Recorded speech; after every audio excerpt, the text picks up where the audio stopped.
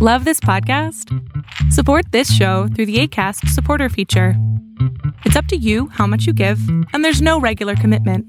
Just click the link in the show description to support now. There's never been a faster or easier way to start your weight loss journey than with PlushCare. PlushCare accepts most insurance plans and gives you online access to board-certified physicians who can prescribe FDA-approved weight loss medications like Wegovy and Zepbound for those who qualify. Take charge of your health and speak with a board-certified physician about a weight loss plan that's right for you. Get started today at plushcare.com/weight loss. That's plushcare.com/weight loss. plushcare.com/weight loss.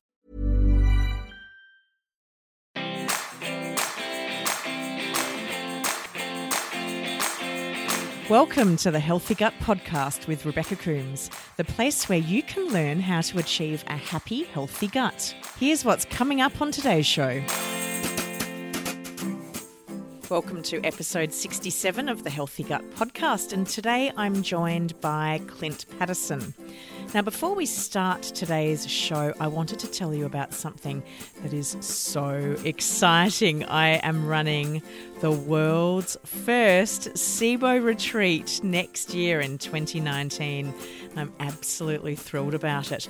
I have been asked by so many people to put on a SIBO retreat, a place we can be pampered, fed delicious SIBO food, and feel like we're just normal everyday people rather than people with rather annoying guts. And so I'm thrilled to be bringing this to you. It's going to be at least 4 days of complete pampering. There'll be amazing SIBO workshops, delicious SIBO-friendly meals. Hey, you know I love my SIBO meals, guys. We'll be doing yoga, meditation. There'll be loads of sunshine, swimming, and fun. Plus, you'll get to meet other amazing SIBO people just like you and me. I'm going to be holding the retreat with Kirsten Swales. She's a naturopath, a nutritionist, and a medical herbalist. And she's also experienced IBS, SIBO, and adrenal fatigue. Kirsten and I are both passionate about helping our fellow SIBOers live well with this condition. So who better to run the world's first SIBO retreat than two women who have lived it themselves? If you've dreamed of travelling with SIBO but felt like it was completely off limits, this is your opportunity to head to beautiful Bali and have a wonderful time with us.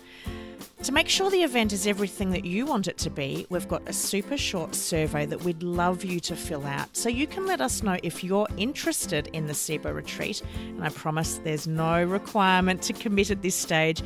We're just gathering information on who's interested, and so that we can make sure this is the perfect SIBO retreat for you. To fill out this super short survey and to learn more about the world's first SIBO retreat, head to thehealthygut.co/SIBO retreat. On today's show, I'm joined by Clint Paddison. He's an Australian-born comedian who has performed in 14 countries and 6 national Australian TV shows. His career rise was abruptly halted in 2006 when he was diagnosed with rheumatoid arthritis, and within 2 years could barely walk with crippling pain covering 80% of his body. After conventional treatments failed him, Clint turned his health and his entire life around with a unique plant-based diet and yoga combination to become pain-free and drug-free. Clint has helped hundreds of thousands of inflammatory arthritis sufferers reduce their symptoms via his website, TEDx talk, podcast, keynote presentations, and social media platforms. The greatest reward for Clint is spending each day with his 2 young girls, a direct outcome of his successful mission to become drug-free and return to full health. If you would like to get access to the show notes from today's episode, head to thehealthygut.co/RA for rheumatoid arthritis. And if you'd like to get the full transcription from today's episode or any episode in Season 2 of the Healthy Gut podcast, all you need to do is head to thehealthygut.co/RA and sign up as a member of the Healthy Gut podcast. It's absolutely free to do so. So I hope you enjoy today's episode with Clint Paddison.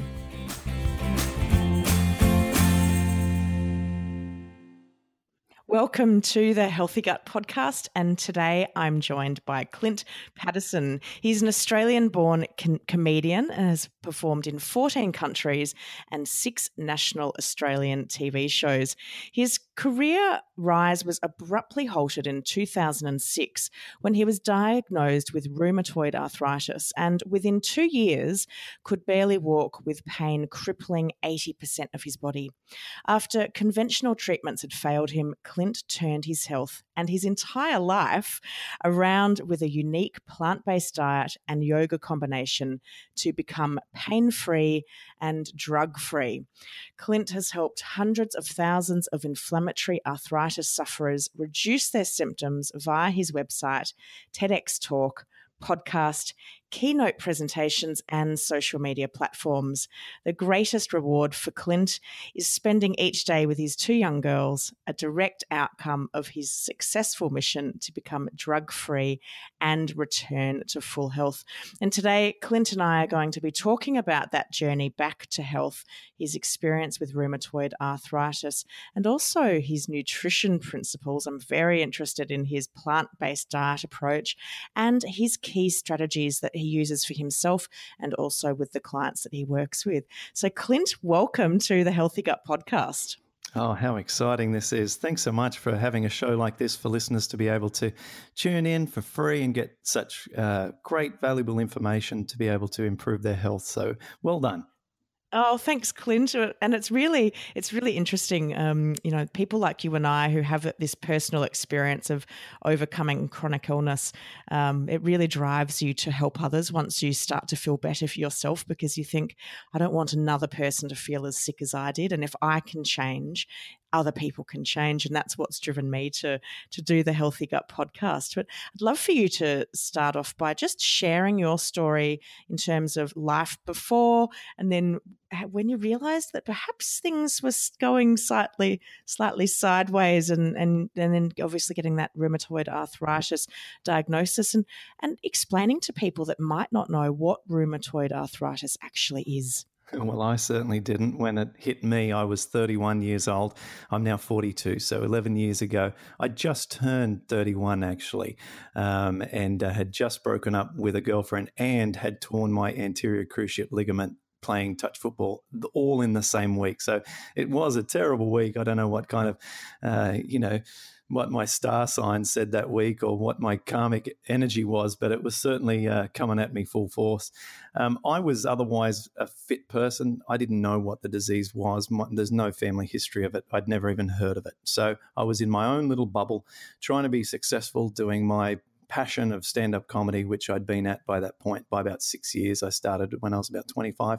I was having success. I was getting on a couple of the smaller TV shows and traveling interstate. In fact, I was interstate for gigs when I actually woke up with sore feet. And I woke up with sore feet, and it's a weird sensation. It's not like a pain that I had ever experienced before. It's not quite like you've got a burr in your foot or a thorn, and it's not quite like you've kind of bruised something. It's very a unique and unnatural feeling of pain.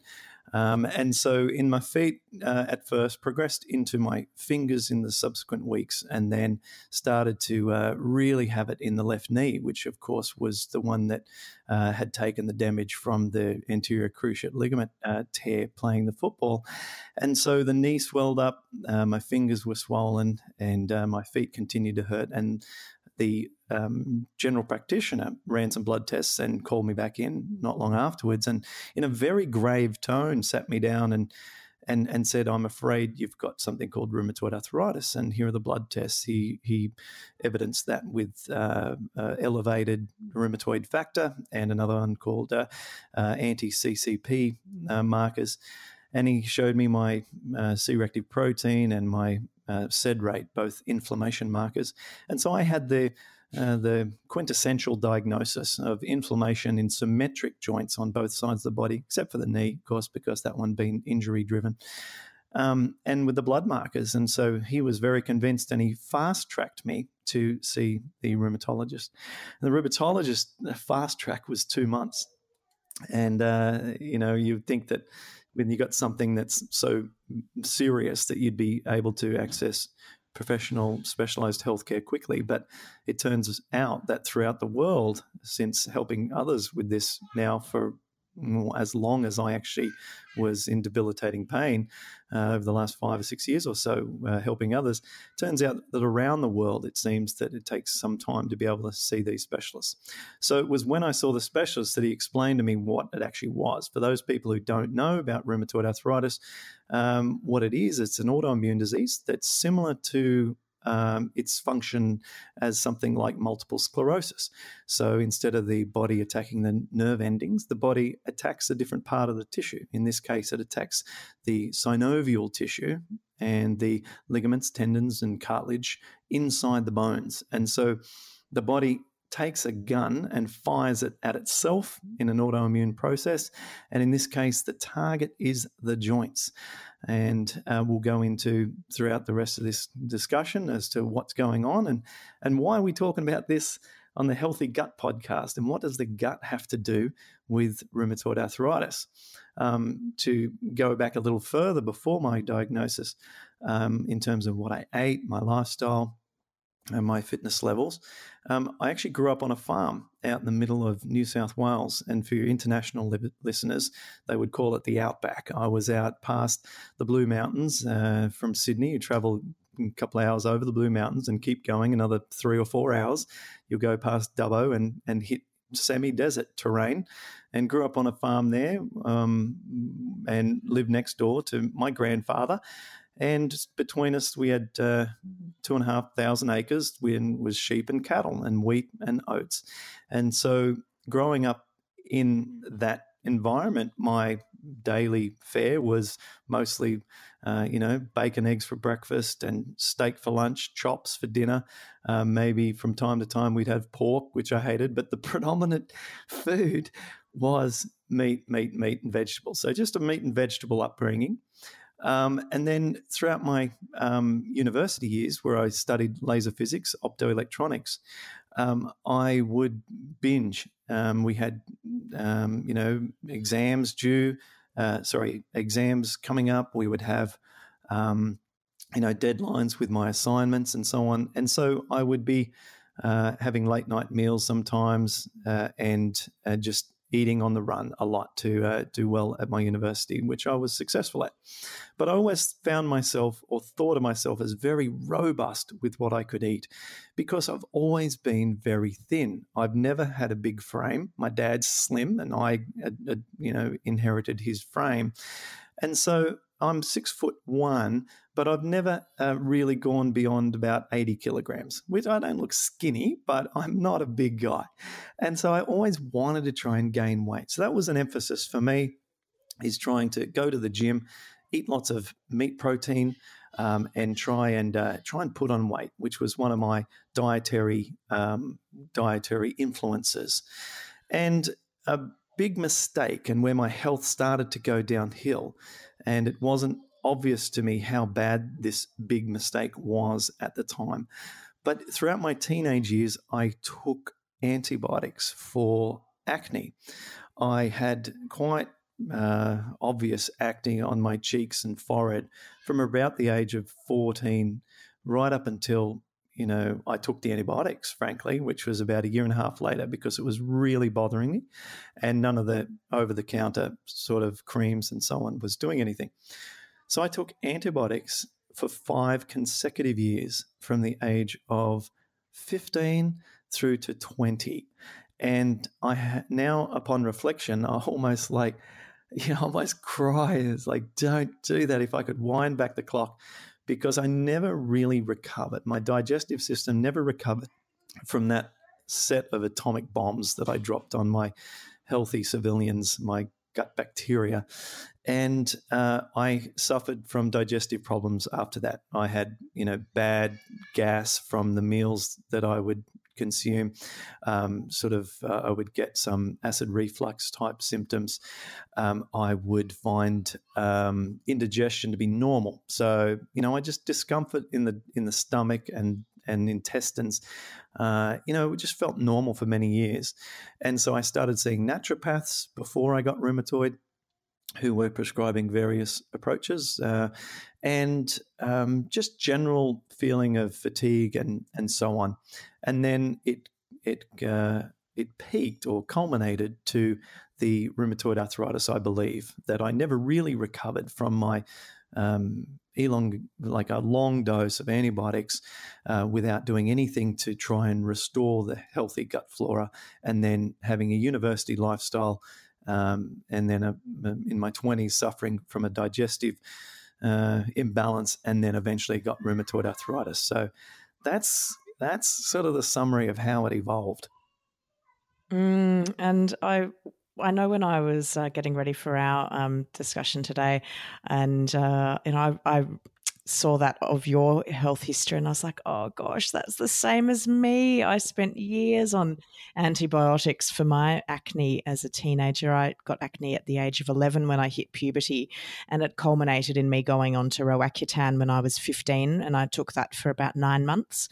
So it was literally just a nuclear attack occurring in my digestive system every single day, every single month for several years. And it's no wonder I ended up with autoimmune conditions, gut issues, because I just bombed the crap out of my poor little microbiota.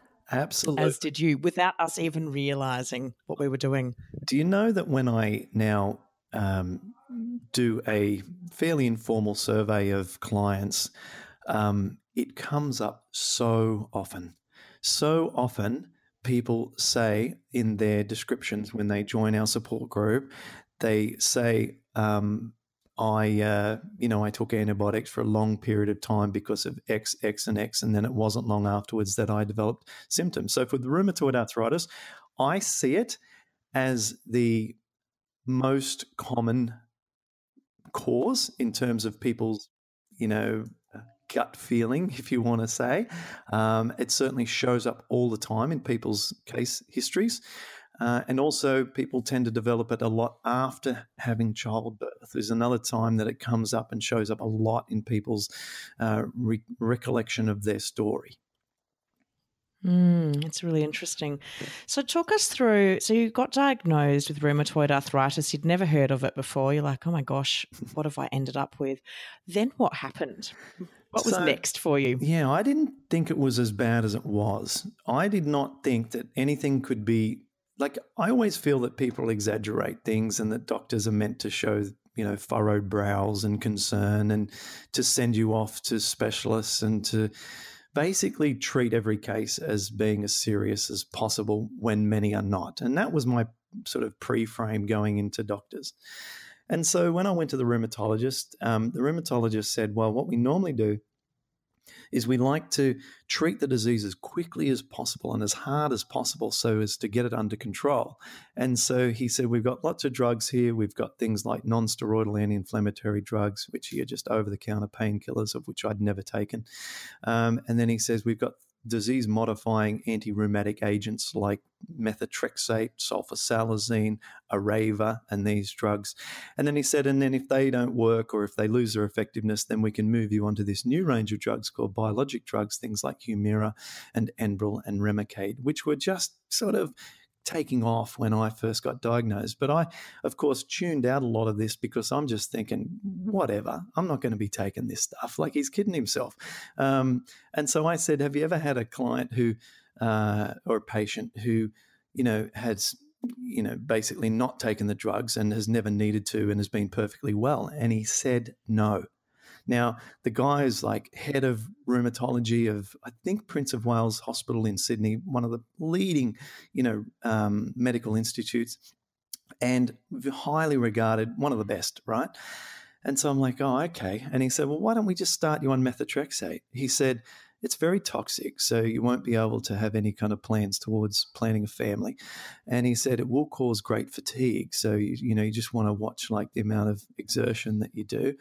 And he said, and it can be very deleterious to the liver. So we'll need you to measure your blood like every month to make sure that your liver's not basically kind of caving in. And he said, so when do you want to start? And I've basically said, sign me up. Yeah. And I've said, well, it does sound attractive. But why don't I think about it for a little bit? And he's like, sure. And so he gave me just some painkillers. He gave me some ibuprofen style painkillers to take home because, they feel bad. You're limping in, all these things are swollen up, and they kind of know where this is going more than what the patient does. And so he wanted to give me something, as doctors do. They want to send you out and feel like they've completed the loop by at least reciprocating some kind of pill or something for their money. And so I've taken some painkillers that night and woken up the next day feeling amazing. And of course, I'd never taken painkillers. And so I'm like, this is it. I'm done. All I need to do is take painkillers forever. And I'm sweet. But, that's how naive I was, right? And so anyway, a week went by and I had to increase the dose a little bit. And after 3 weeks, I was on twice the dose as what I was when I started taking these painkillers. But my symptoms were still significant. So I couldn't extinguish the symptoms like I was at first, just 3 weeks ago, with just the basic dose. And so then it started to concern me. And I thought, what would happen if I stopped taking these painkillers? Well, I wonder, what's my default state? What is my non-medicated state? So I stopped taking the painkillers. And the next day I was in absolute agony. And so what had happened in the 3 weeks of taking those painkillers, I had done so much damage to my intestinal wall that my symptoms were now at least twice as bad as what they were before starting them, and I was not able to get it back down. I had permanently gotten worse during those 3 weeks from taking those painkillers. Can you explain to everyone who's listening, like how that caused that damage to your gut lining? Absolutely. So now, of course, at the time I had no idea. And although it says on the box, these are only to be taken short term, you should not take non-steroidal anti-inflammatory drugs for more than 10 days or 14 days. Please consult your doctor before taking these. And these drugs can cause things like gastric ulcers, et cetera, et cetera. So the warnings are all over it. And it says for only a few weeks. But, as you and your clients and my clients, prove through their evidence of use, people are on these things for years. People take them for years because they don't really understand where they can seek other options.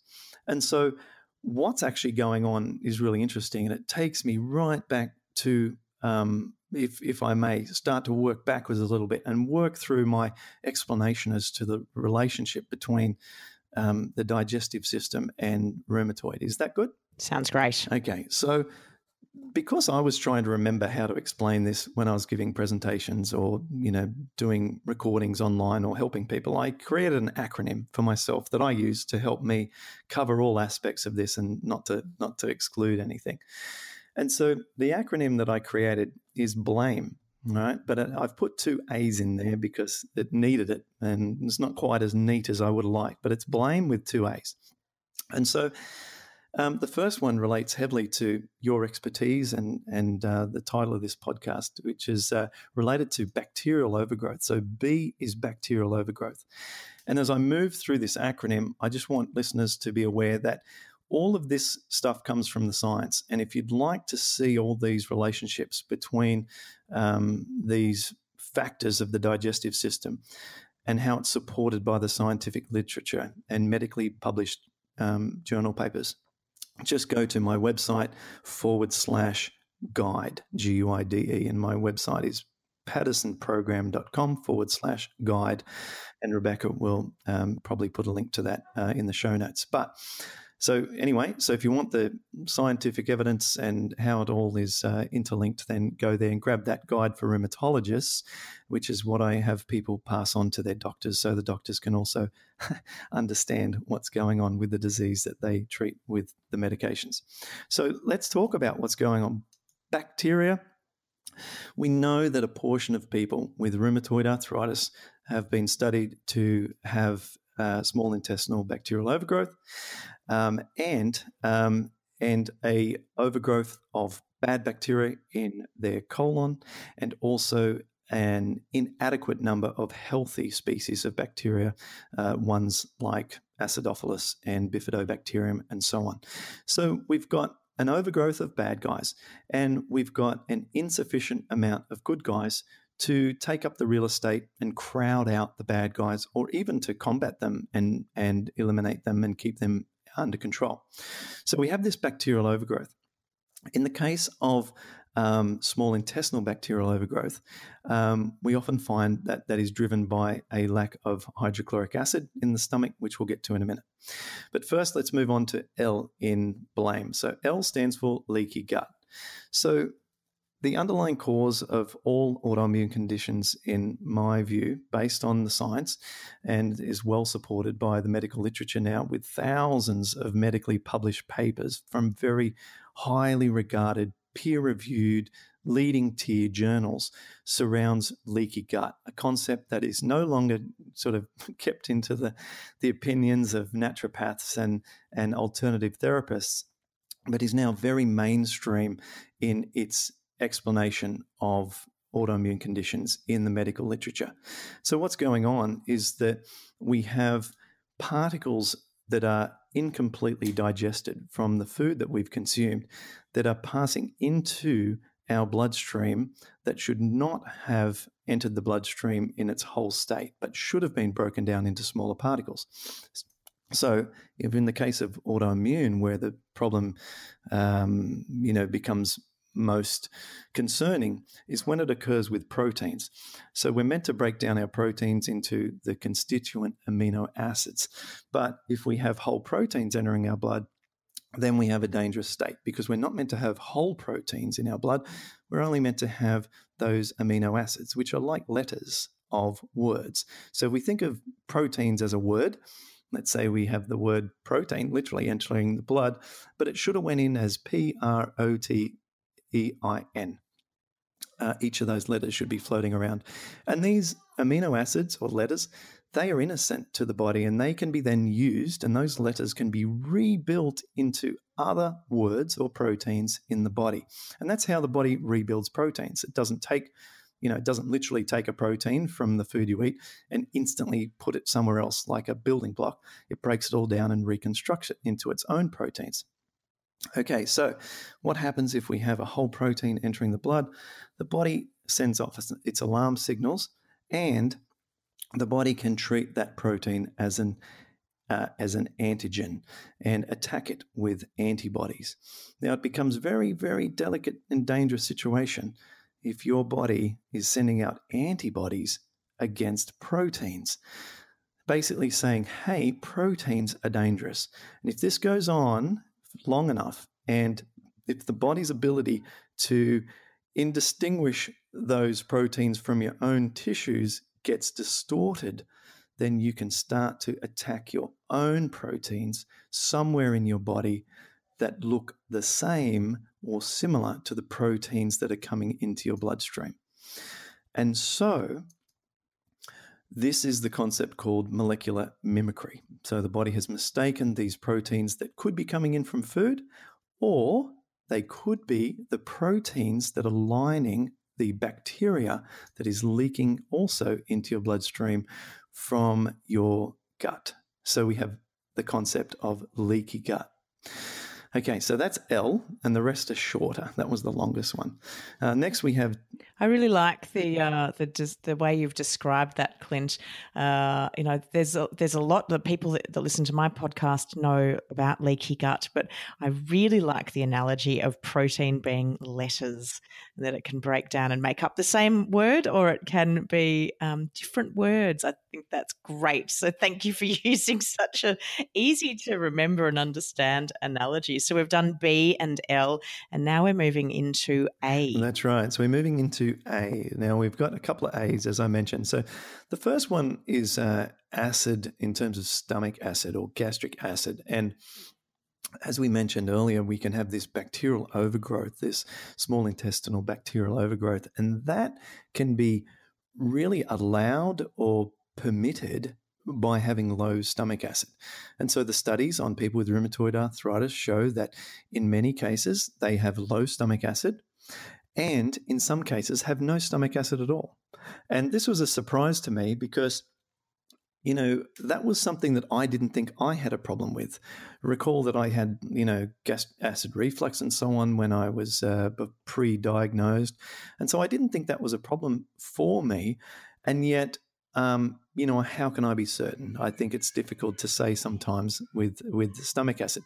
But what's going on is that the stomach acid is meant to break down these proteins. And so the main purpose of the stomach acid is for protein digestion, whereas we have a lot of enzymatic activity used in the upper small intestine to help break down a lot of the plant foods and so on. But with, strong protein chains, they need the hydrochloric acid. And so it's those same strong protein chains that are the ones that are getting into our bloodstream. And so we see this correlation here that, if we're low on stomach acid, it leads to this bacterial overgrowth. Okay, and it leads to more problematic proteins in the digestive system, which can end up into the bloodstream. Okay, so the next one is A for acidosis. So acidosis is a state in which the body consumes too many foods that leave an acidic ash after digestion. And so lemon's always a good example because lemon, as we know, is highly acidic. When we put it on our tongue, it feels acidic, tastes acidic. So why is that alkalizing? Why do people say you need to have take alkaline drink through lemon water? It's because that although it tastes acidic on our tongue, after the metabolizing process of the mixture of your stomach juices with the lemon, it results in a compound that is alkaline after it's been burnt or digested or metabolized by your stomach juices and enzymes. And so it's not about how it goes in, it's about what happens after it interacts. And after it interacts, lemon becomes very alkalizing, and so do a lot of other, particularly plant foods. And so what we want to do is take folks who are in a state of high metabolic acidosis, which I think is most of the Western population. Let's be frank, because the foods are acidifying, processed foods, junk foods. We live a high-stress lifestyle. And so when we take in alkalizing foods that will leave as an alkalizing ash in our body, we can reduce that acid load. We're not talking about in the blood, and we can't change the alkalinity of the blood. That needs to be regulated very, very tightly for our survival.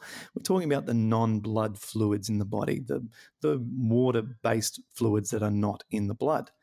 And so studies have shown that if people with rheumatoid take potassium supplementation, potassium being the most effective way to alkalize the body, it's the most alkaline forming mineral for the body, or just a whole bunch of alkalizing minerals like potassium and magnesium and sodium all together in mineral supplementation. Either way, folks with rheumatoid arthritis get symptomatic clinical improvements. And so that was done through supplements, and I like to go down that path with the foods, which we'll get to soon. So we're left with M and E. So the M stands for mucosal lining. Poor folks with rheumatoid arthritis often have no mucosal lining. And mucosal lining is where we absorb a lot of the minerals in our body and a lot of the nutrients, and it's also where a lot of our bacteria are housed in our colon. So if we don't have a lot of mucus for a protective layer and also for those other factors, then we have more crap entering our bloodstream. We have not as much real estate for bacteria to live and to thrive. And we are at risk of becoming malnourished because that's where the uptake of our vitamins and minerals occurs. And sure enough, the studies support that people with rheumatoid arthritis are generally malnourished. And so they are low on critical vitamins and minerals. And I believe that that is in spite of, in many cases, trying to eat the highest high-quality foods that they can because they just lack a fundamental component of the digestive system. And then finally, we have enzymes. And so enzymes are, of course, the little scissors that chop up our foods and break down things like proteins, like carbohydrates, and break down fats into their smaller components. In the case of fats, down to fatty acids. In the case of the carbohydrates, down to simple sugars. And of course, with the proteins, as we've talked about, down into their amino acids. And without these enzymes, our food particles remain large, and that becomes problematic.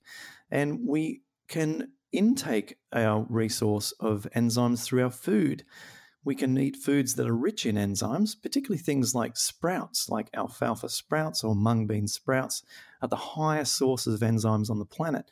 And yet I certainly never ate those, nor did any of my friends growing up or into my 20s. We're all eating things that are completely devoid of enzymes. Cooked foods, anything that's cooked has lost its enzyme activity. Anything that's a non-living food, and anything that's raw, an apple, a banana, a juice that's been made fresh from fresh vegetables and fruits. All these things are rich in enzymes, but I can tell you that I was not having these things, and I feel that this is a key component to being able to break down our foods so that they are easily assimilated with the body and not ending up in our bloodstream. Definitely. That acronym that you've created is really easy to remember and understand. Thank you for putting that together for people like myself. Awesome. Feel free to use it. So, it really does show the connection between the gut and rheumatoid arthritis. And I'm sure that many of the listeners today are listening along thinking, oh, wow. Yeah, I tick a lot of those boxes. I know that as you've gone through your acronym, I'm going, yep, well, I've got the bacterial overgrowth and, what else do I tick on this list? It's a little bit scary. So for anyone that is thinking, oh my gosh, am I on the pathway to rheumatoid arthritis because I, like Rebecca and Clint, have had a lifetime use of antibiotics and I've now got all of these gut issues. I know I've got leaky gut. What can they do about it?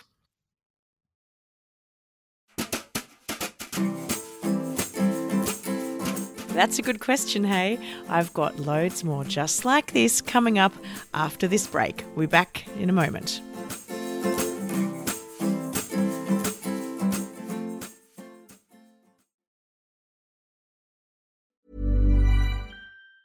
Quality sleep is essential. That's why the Sleep Number Smart Bed is designed for your ever-evolving sleep needs. Need a bed that's firmer or softer on either side? Helps you sleep at a comfortable temperature? Sleep Number Smart Beds let you individualize your comfort so you sleep better together. J.D. Power ranks Sleep Number number 1 in customer satisfaction with mattresses purchased in-store. And now, save 50% on the Sleep Number Limited Edition Smart Bed for a limited time. For J.D. Power 2023 award information, visit jdpower.com/awards. Only at a Sleep Number store or sleepnumber.com.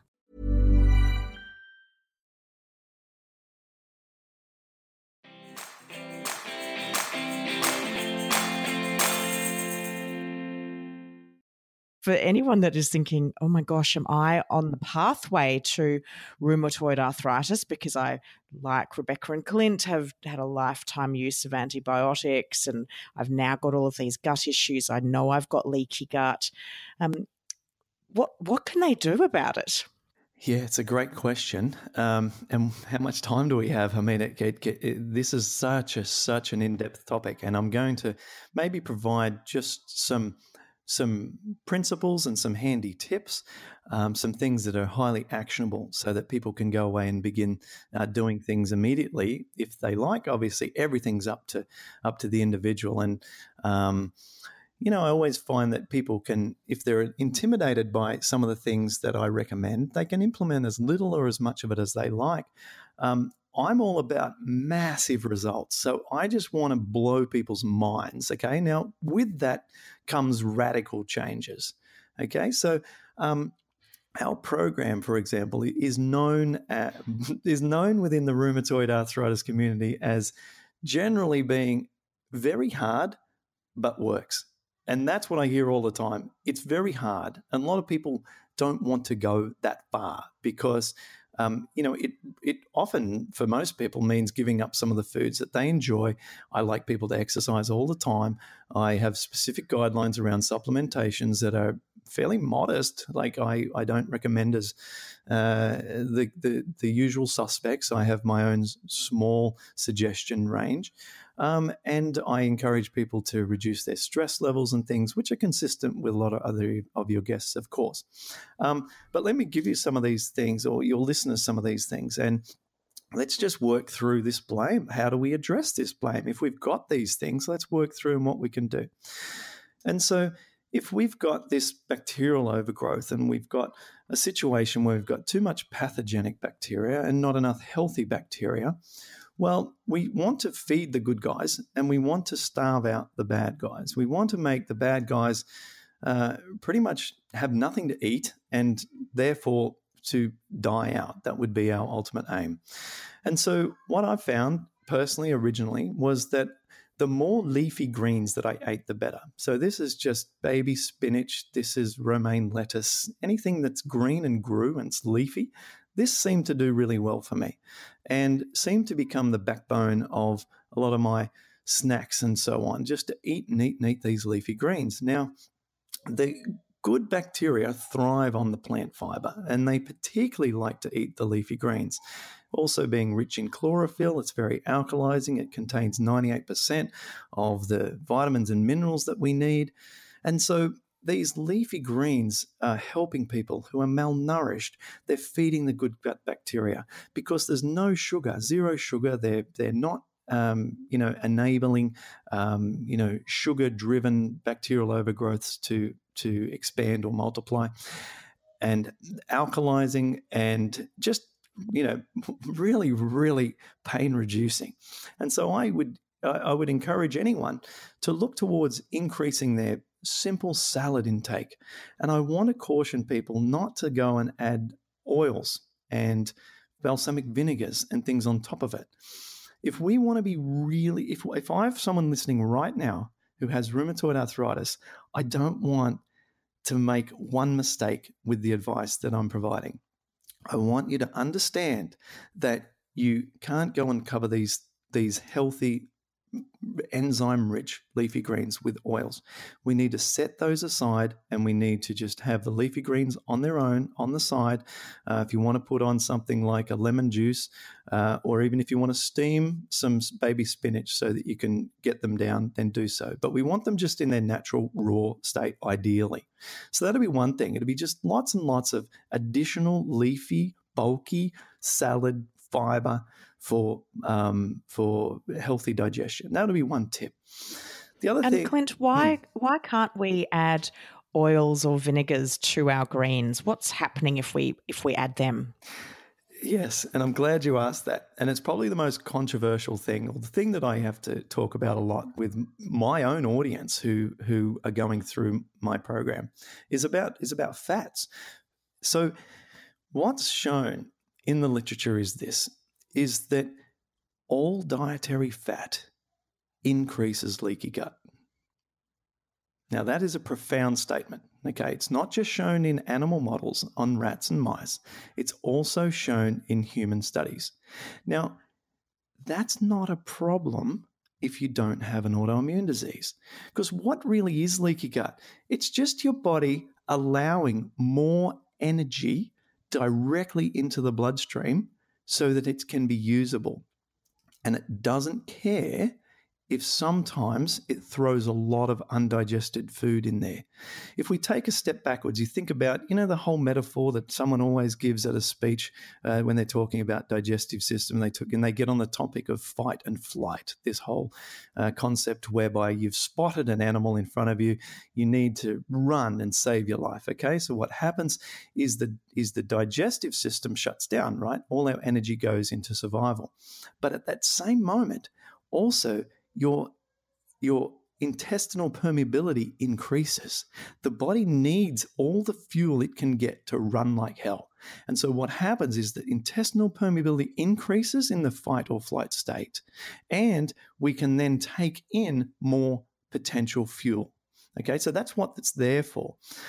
But so it is a natural thing, and it's not a problem if it happens and you don't have an autoimmune disease. But if you do have an autoimmune disease, this is obviously bad, because we then have these additional particles entering our bloodstream and causing us problems, because we've got this cross-reactivity. So the dietary fat increases leaky gut. And so again, if you want to see the studies on this, it's paddisonprogram.com/guide, and you can download this and see for yourself. And so this is also consistent with what we see with other foods that most trigger people with rheumatoid arthritis. If we look at the list and we look at the studies, what triggers most people in terms of their dietary influences? Most people are responding to all the meats, dairy products, and there's more publications on the dairy, but the science is just as strong on the meat. And they're also well published on things like cereal grains, like wheat, barley, oats. So that tends to be very problematic for people as well. But if we just look at the first two to begin with, what they have in common, besides a lot of problem areas for, problematic proteins. They're acidifying, hard to digest, require lots of hydrochloric acid, which may be lacking, take a long transitory time throughout the digestive system,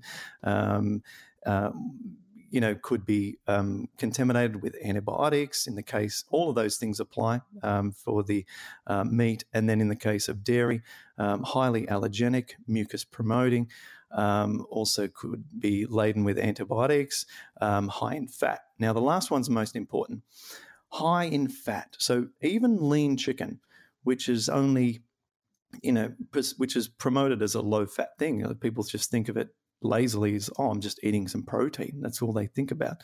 But it's actually 30% of calories are fat, even in lean chicken, again, without the skin, because the fat is inside the muscle cells.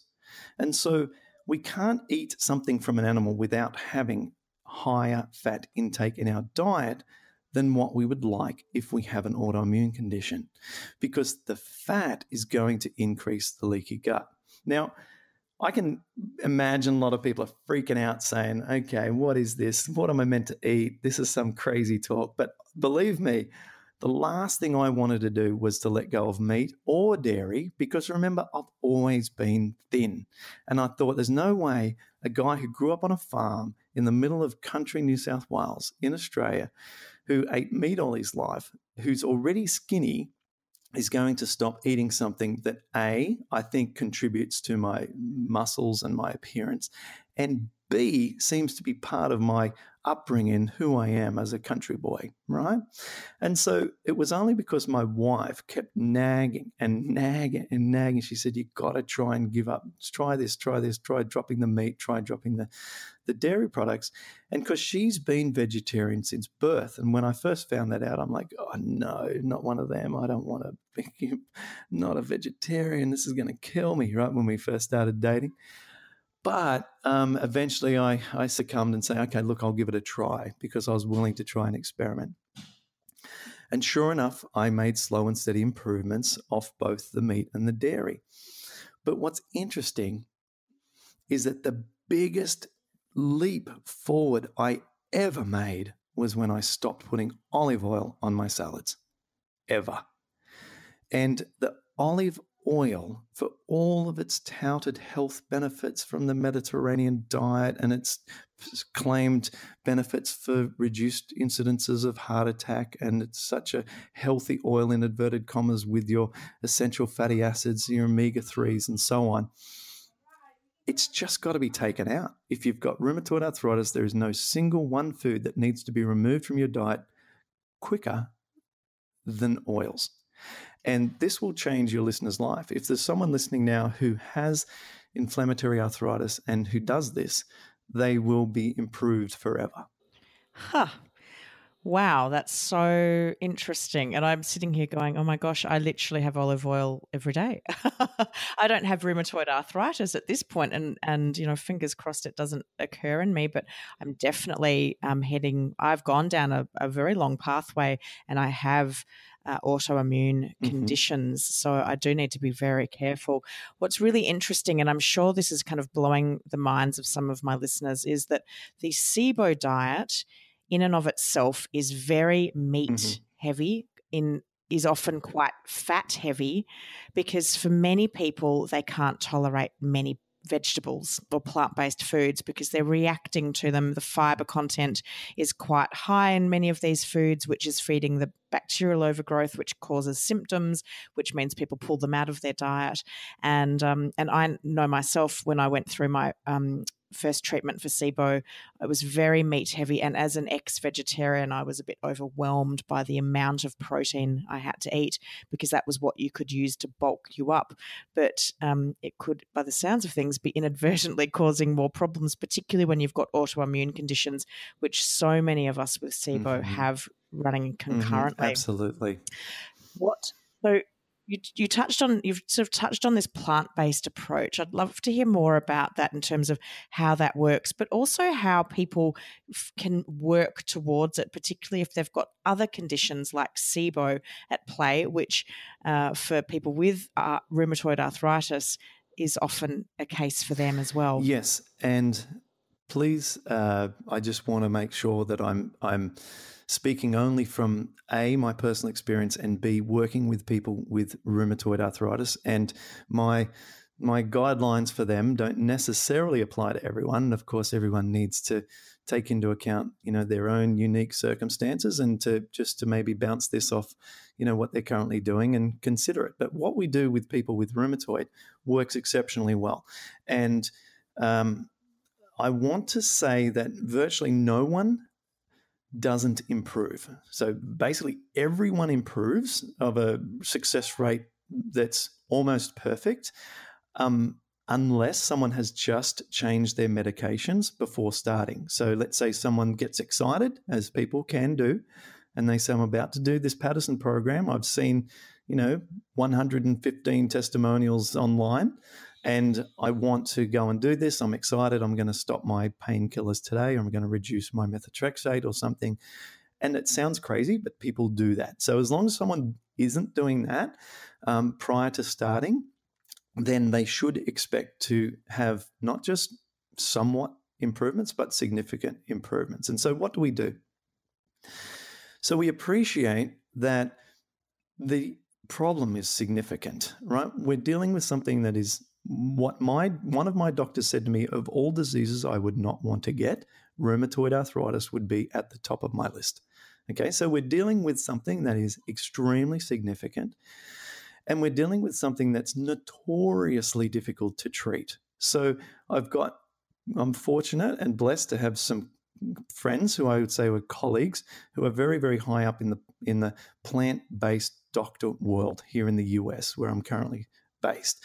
So, and these people just shake their head at me and say, man, you have picked the hardest condition to work with, because when someone walks in, they sit down in front of me and they say, I've got rheumatoid arthritis. These doctors who've been practicing for a very long time say internally, they're like, oh no, because it's not like trying to reduce blood pressure. It's trying to reduce, elevated cholesterol levels or obesity, which are all, fairly straightforward in the plant-based world. This is something that's notoriously difficult. But here is what we do. So I get people to avoid the meat, the biggest trigger, avoid the dairy, another big trigger, and avoid these cereal grains, which is another big trigger. So what do we eat? Okay, so it took me years to work that out. I made dietary mistakes for years trying to work out myself what to eat. And so what tends to work with most people to reduce symptoms is all of these leafy greens that I talked about before. They also do celery and cucumber juice. So we just put celery and cucumber through a juicer with no lemon, nothing else, just the juice. Extremely alkalizing, rich in minerals, and very hydrating. Okay, which, by the way, to hydrate a lot between meals also helps to lubricate the small intestine, which then allows a stimulation of the hydrochloric acid production to be successful, because the body knows that it can safely release hydrochloric acid. So that's another tip. So we want to stay hydrated with that.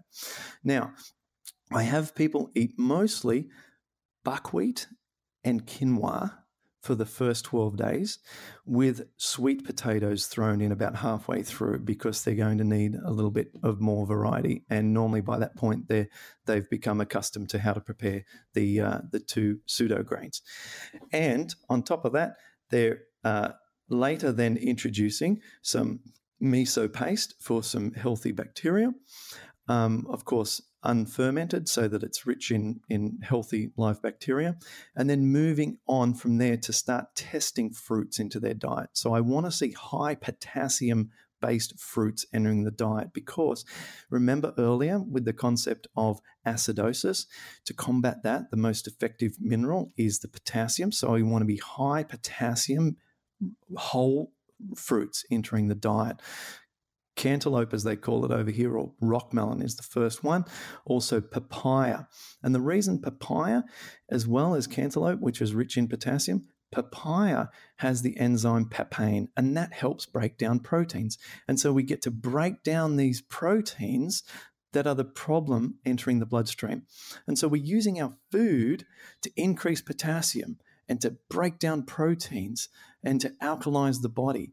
And so we can reintroduce very, very carefully and very calculated way, so that we can address these issues in the body. And then slowly they're able to add back into the diet foods one at a time, testing until we're able to, like I do today, eat complete diversity of plant-based foods.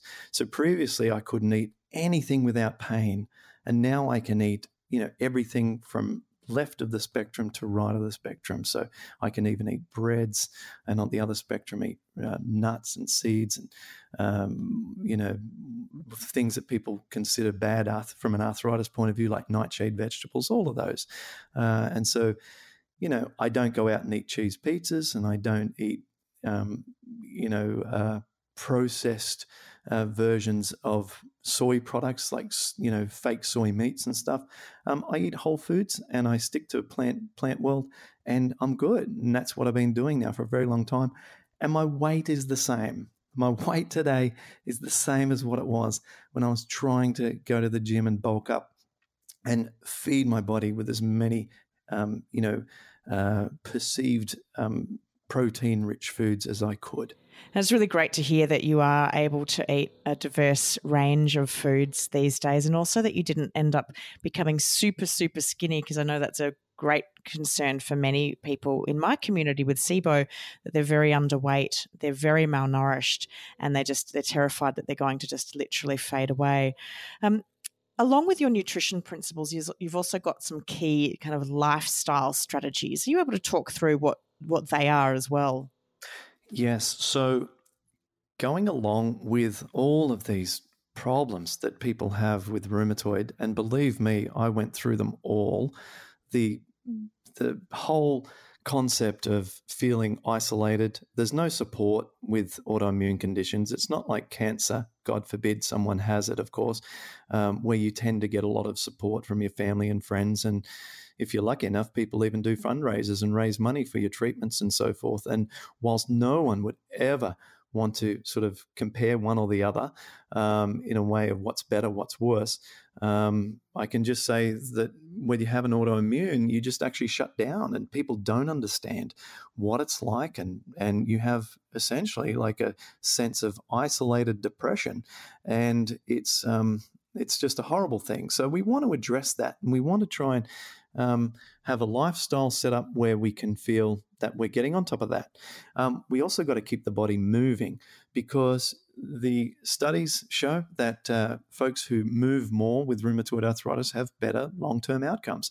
And I encourage people not just to do cardiovascular exercise, which is good for the little joints, which need that extra sort of power in the pumping of the blood to clear them out, but also targeted joint-specific exercises. And so I have guidelines around this inside our materials where people, if they have it in their elbows or in their knees or in their shoulders, which are the three big joints in the body that get affected, that we have ways of clearing those out and reducing the inflammation that gets into the ligaments. Because once the body has inflamed ligaments, then it makes additional pain occur at that area. So it's surprising how much of the pain is actually coming from the inflamed ligaments, which can be effectively reduced because they are just soft tissue. So we've got those things, and so we want to reduce the stress in our life. We want to exercise like we're a crazy person, like we're training for the Olympics. And even if that means each day that we can just move our neck left and right just a little bit because we're in a wheelchair, wherever we're at, we need to do as much exercise that our body is capable of, and then the next day try and beat it by 1%. And if we can do that every day, then in 6 months, 12 months, we'll be moving our whole upper body and shoulders if we're in the wheelchair. We might even be able to do some arm exercises and move our torso around. And then, we take it from there. And if people are in a more able position to start with, then they go from being, going on a walk, maybe to aquatherapy, to then ultimately I want people into a class called Bikram yoga. It's a hot yoga, 90 minutes. It's the same postures every day. It was created purposefully to reduce knee problems and to fix ruined knees. And it certainly did that for mine and has done for so many of my clients. And so it is the number one exercise that people should be doing if they have inflammatory arthritis. And then finally, the supplements, we talked about that. I just want to address those areas that we talked about in the BLAME acronym. We want to increase potassium with some potassium supplementation. We know that people who have low hydrochloric acid, well, we could try some betaine hydrochloride supplementation and see if whether that works. We want to minimize some of the pain. We can do so with some curcumin or some turmeric and black pepper. These things can help some people to reduce pain enough for them to substitute their non-steroidal anti-inflammatory drugs, which I don't know if I fully answered your question earlier at the very start of our chat, cause more leaky gut. So we want to be getting off those drugs because they're notorious for intestinal permeability. And so to close that loop way back at the start when you asked me about why did I worsen after 3 weeks on those painkillers is because that dramatically increased my leaky gut, which was then not able to be restored certainly for a very long time. And so those drugs, when I work with people from a strategy point of view, are one of the first that we try and substitute and get them off. And so in terms, to finish off on the supplements, just a couple more that are worth trying for most people. Certainly we want to be taking a vitamin D and get our vitamin D levels up if we haven't got adequate sunshine. And if people go strictly plant-based, then a vitamin B12, which is actually a bacteria, vitamin B12, which we used to get when we ate close to the ground and ate locally and so forth, which is in the soil. So if we were to wind back the clock just a few hundred years and we had a little plot of land out the back and we used to pull up a carrot and wash the carrot and eat the carrot, we'd be getting our B12. But now that we eat in a hyper-processed society where food travels a long way, all of the soil bacteria is lost, and so a B12 is recommended if folks aren't eating animals who get their B12 through the same source, through eating close to the ground. And so, that's kind of it. And then we just work on rolling out strategies. The strategy is crucial because sometimes these medications, like the non-steroidal anti-inflammatory drugs, or if people are on low-dose antibiotics, or if people are taking prednisone, all of these things work directly against the gut healing. And so I work with people and lay out sort of case studies for people. So if they're in that situation, then this is what's worked for others. Or this is what I'd recommend you do in consultation with your rheumatologist so that we're not trying to fight a fight with two hands tied behind our back. Because when we're on these drugs that directly impact the gut health negatively, then, we got a big enough battle to fight without having these damn drugs working against us. And so whilst we want to be sensible with our medication treatment, we also want to make sure that we're on the right ones, and we can work with the rheumatologist to make sure that the medications we're on are neutral for our digestive system. I'd also like your thoughts or just commentary around the mindset piece, dealing with a chronic and quite debilitating autoimmune condition. How do you work with yourself and your clients around just picking yourself up on those days when you think, I just can't keep going? I feel so rotten. Is it ever going to get better? I can't imagine a future where I feel great again. And this is a feeling that many SIBO people have themselves. How do you get through that phase? Remember, I have the physics background, right? And so I'm all about cause and effect. So the first thing is to understand that something has caused this and that you are not a victim. You're not a victim of circumstance that is beyond your control. There is an element of self-responsibility that needs to at first be put in place to acknowledge that lifestyle to a large extent has caused this. You and I share the background of the antibiotics, and so it really wasn't a lifestyle. It was a bad decision, or it was a decision that we maybe should have got second opinions about, or so on. So my point is, there needs to, first of all, acknowledge that no one else caused this. We have to take responsibility. Now, that responsibility extends not just to acknowledging that we were responsible for its cause, but it's our responsibility to fix the freaking thing, okay? Now, that requires massive effort and determination. And so this massive effort and determination would drive me to create a list of affirmations for the hard days, okay? And the hard days, believe me, outnumbered the good days by about 1,000 to 1.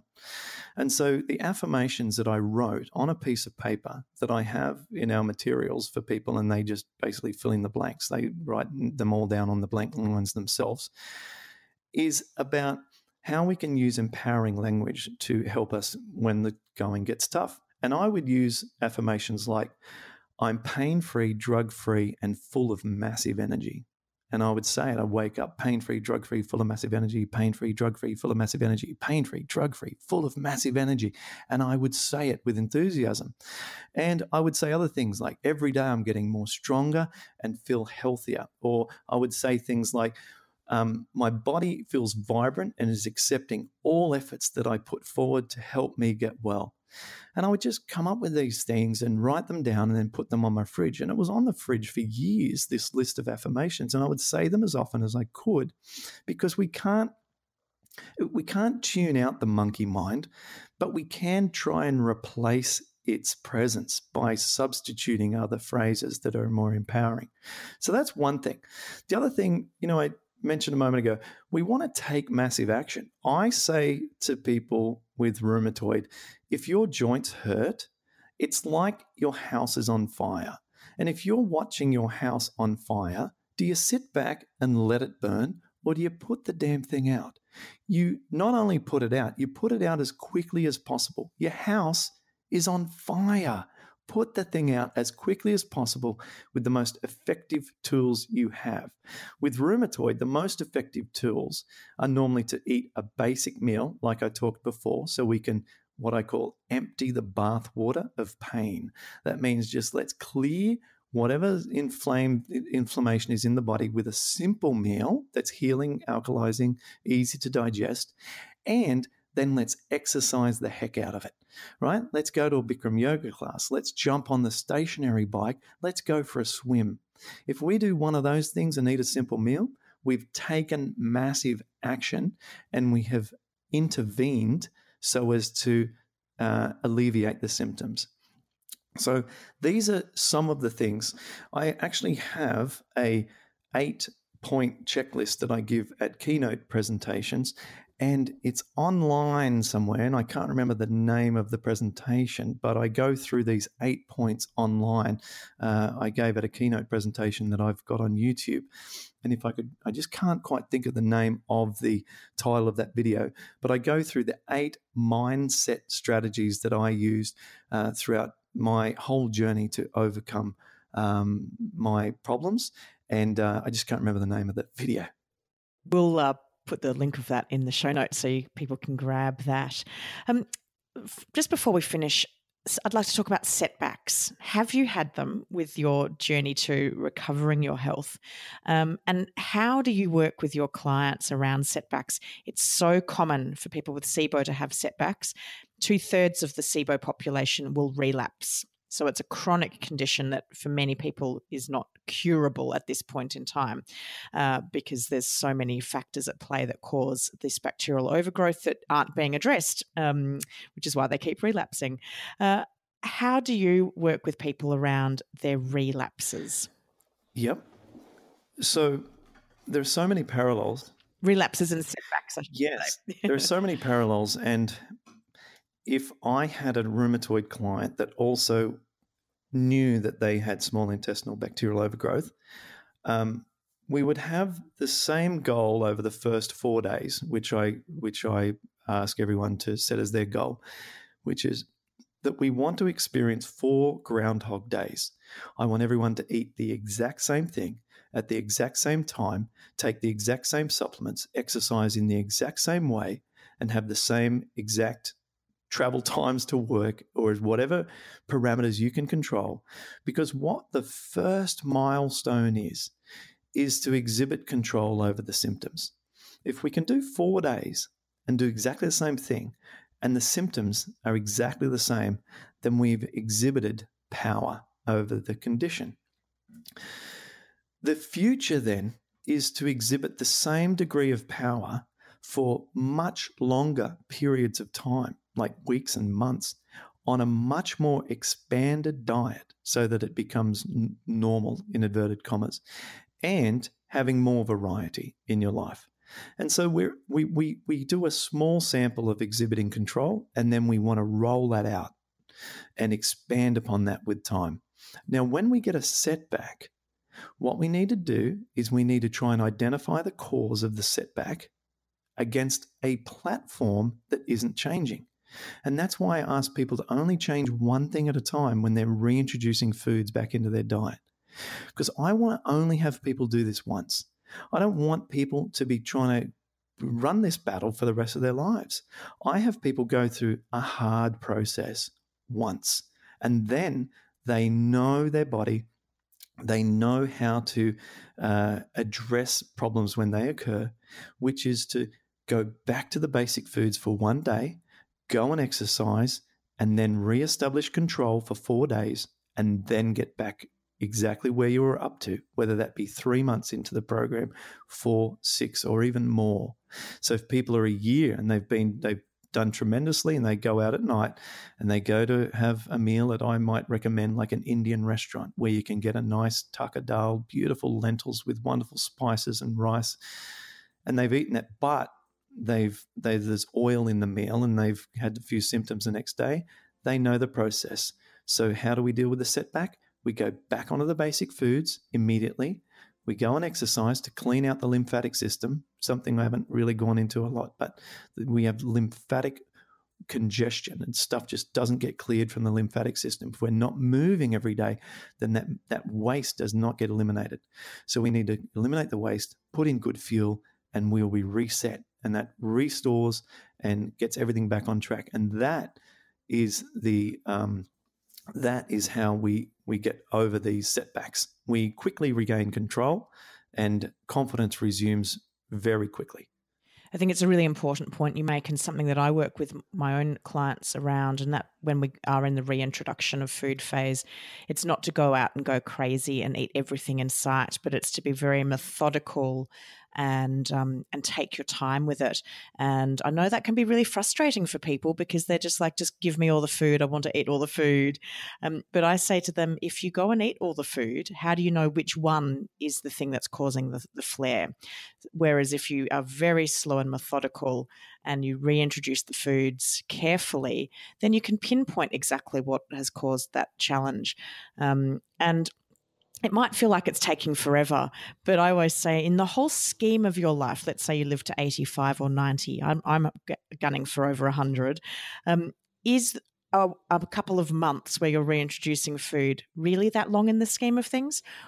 It's not. So let's be slow and methodical now so that you can have a much healthier later life by doing the work today.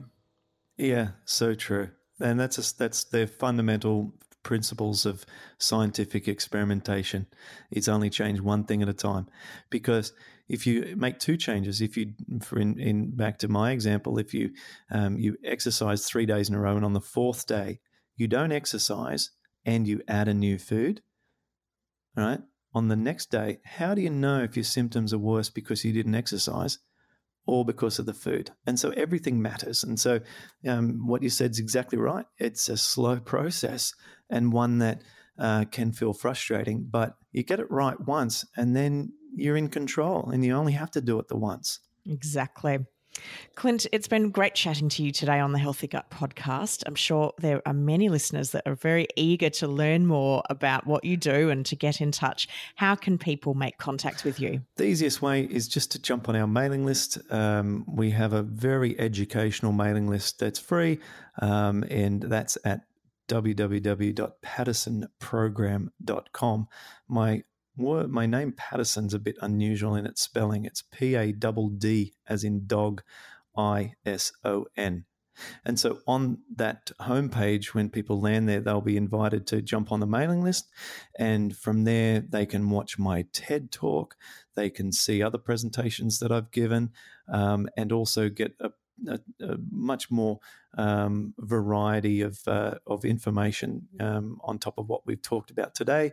And just pick up, some daily tips and so on. So that's a good thing to do. And if anyone wants to cross-reference my comments about the relationship between the digestive system and rheumatoid arthritis, go to paddisonprogram.com/guide and download the guide for rheumatologists, which has all of the scientific references there for people to review. Wonderful. And all those links are in the show notes. So thank you so much for coming on the Healthy Gut podcast. I know I have learnt an enormous amount about rheumatoid arthritis, and it's been an absolute pleasure to have you on the show. Thank you so much, Rebecca.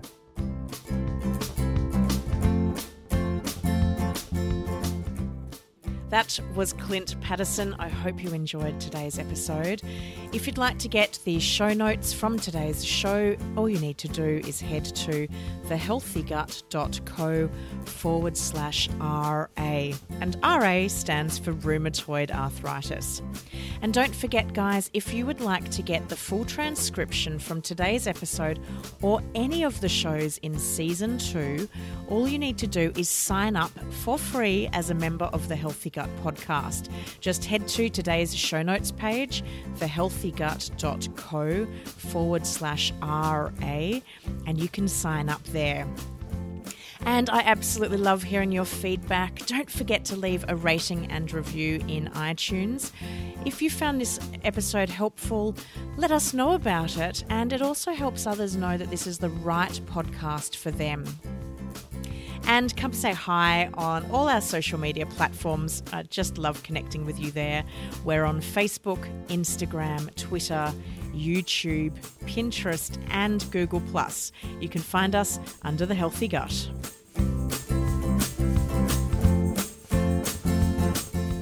You've been listening to the Healthy Gut podcast with your host, Rebecca Coombs. To learn more about the Healthy Gut or our podcast, head to thehealthygut.co/podcast. We would like to thank Red Lemon Productions for the production and original music score of this podcast. To find out more about their services, head to redlemonproductions.com.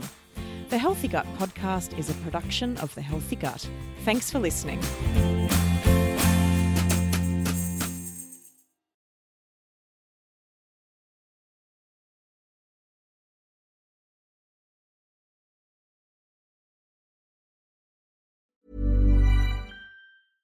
Mom deserves the best, and there's no better place to shop for Mother's Day than Whole Foods Market. They're your destination for unbeatable savings, from premium gifts to show-stopping flowers and irresistible desserts. Start by saving 33% with Prime on all body care and candles. Then get a 15-stem bunch of tulips for just $9.99 each with Prime. Round out Mom's menu with festive rosé, irresistible berry chantilly cake, and more special treats. Come celebrate Mother's Day at Whole Foods Market.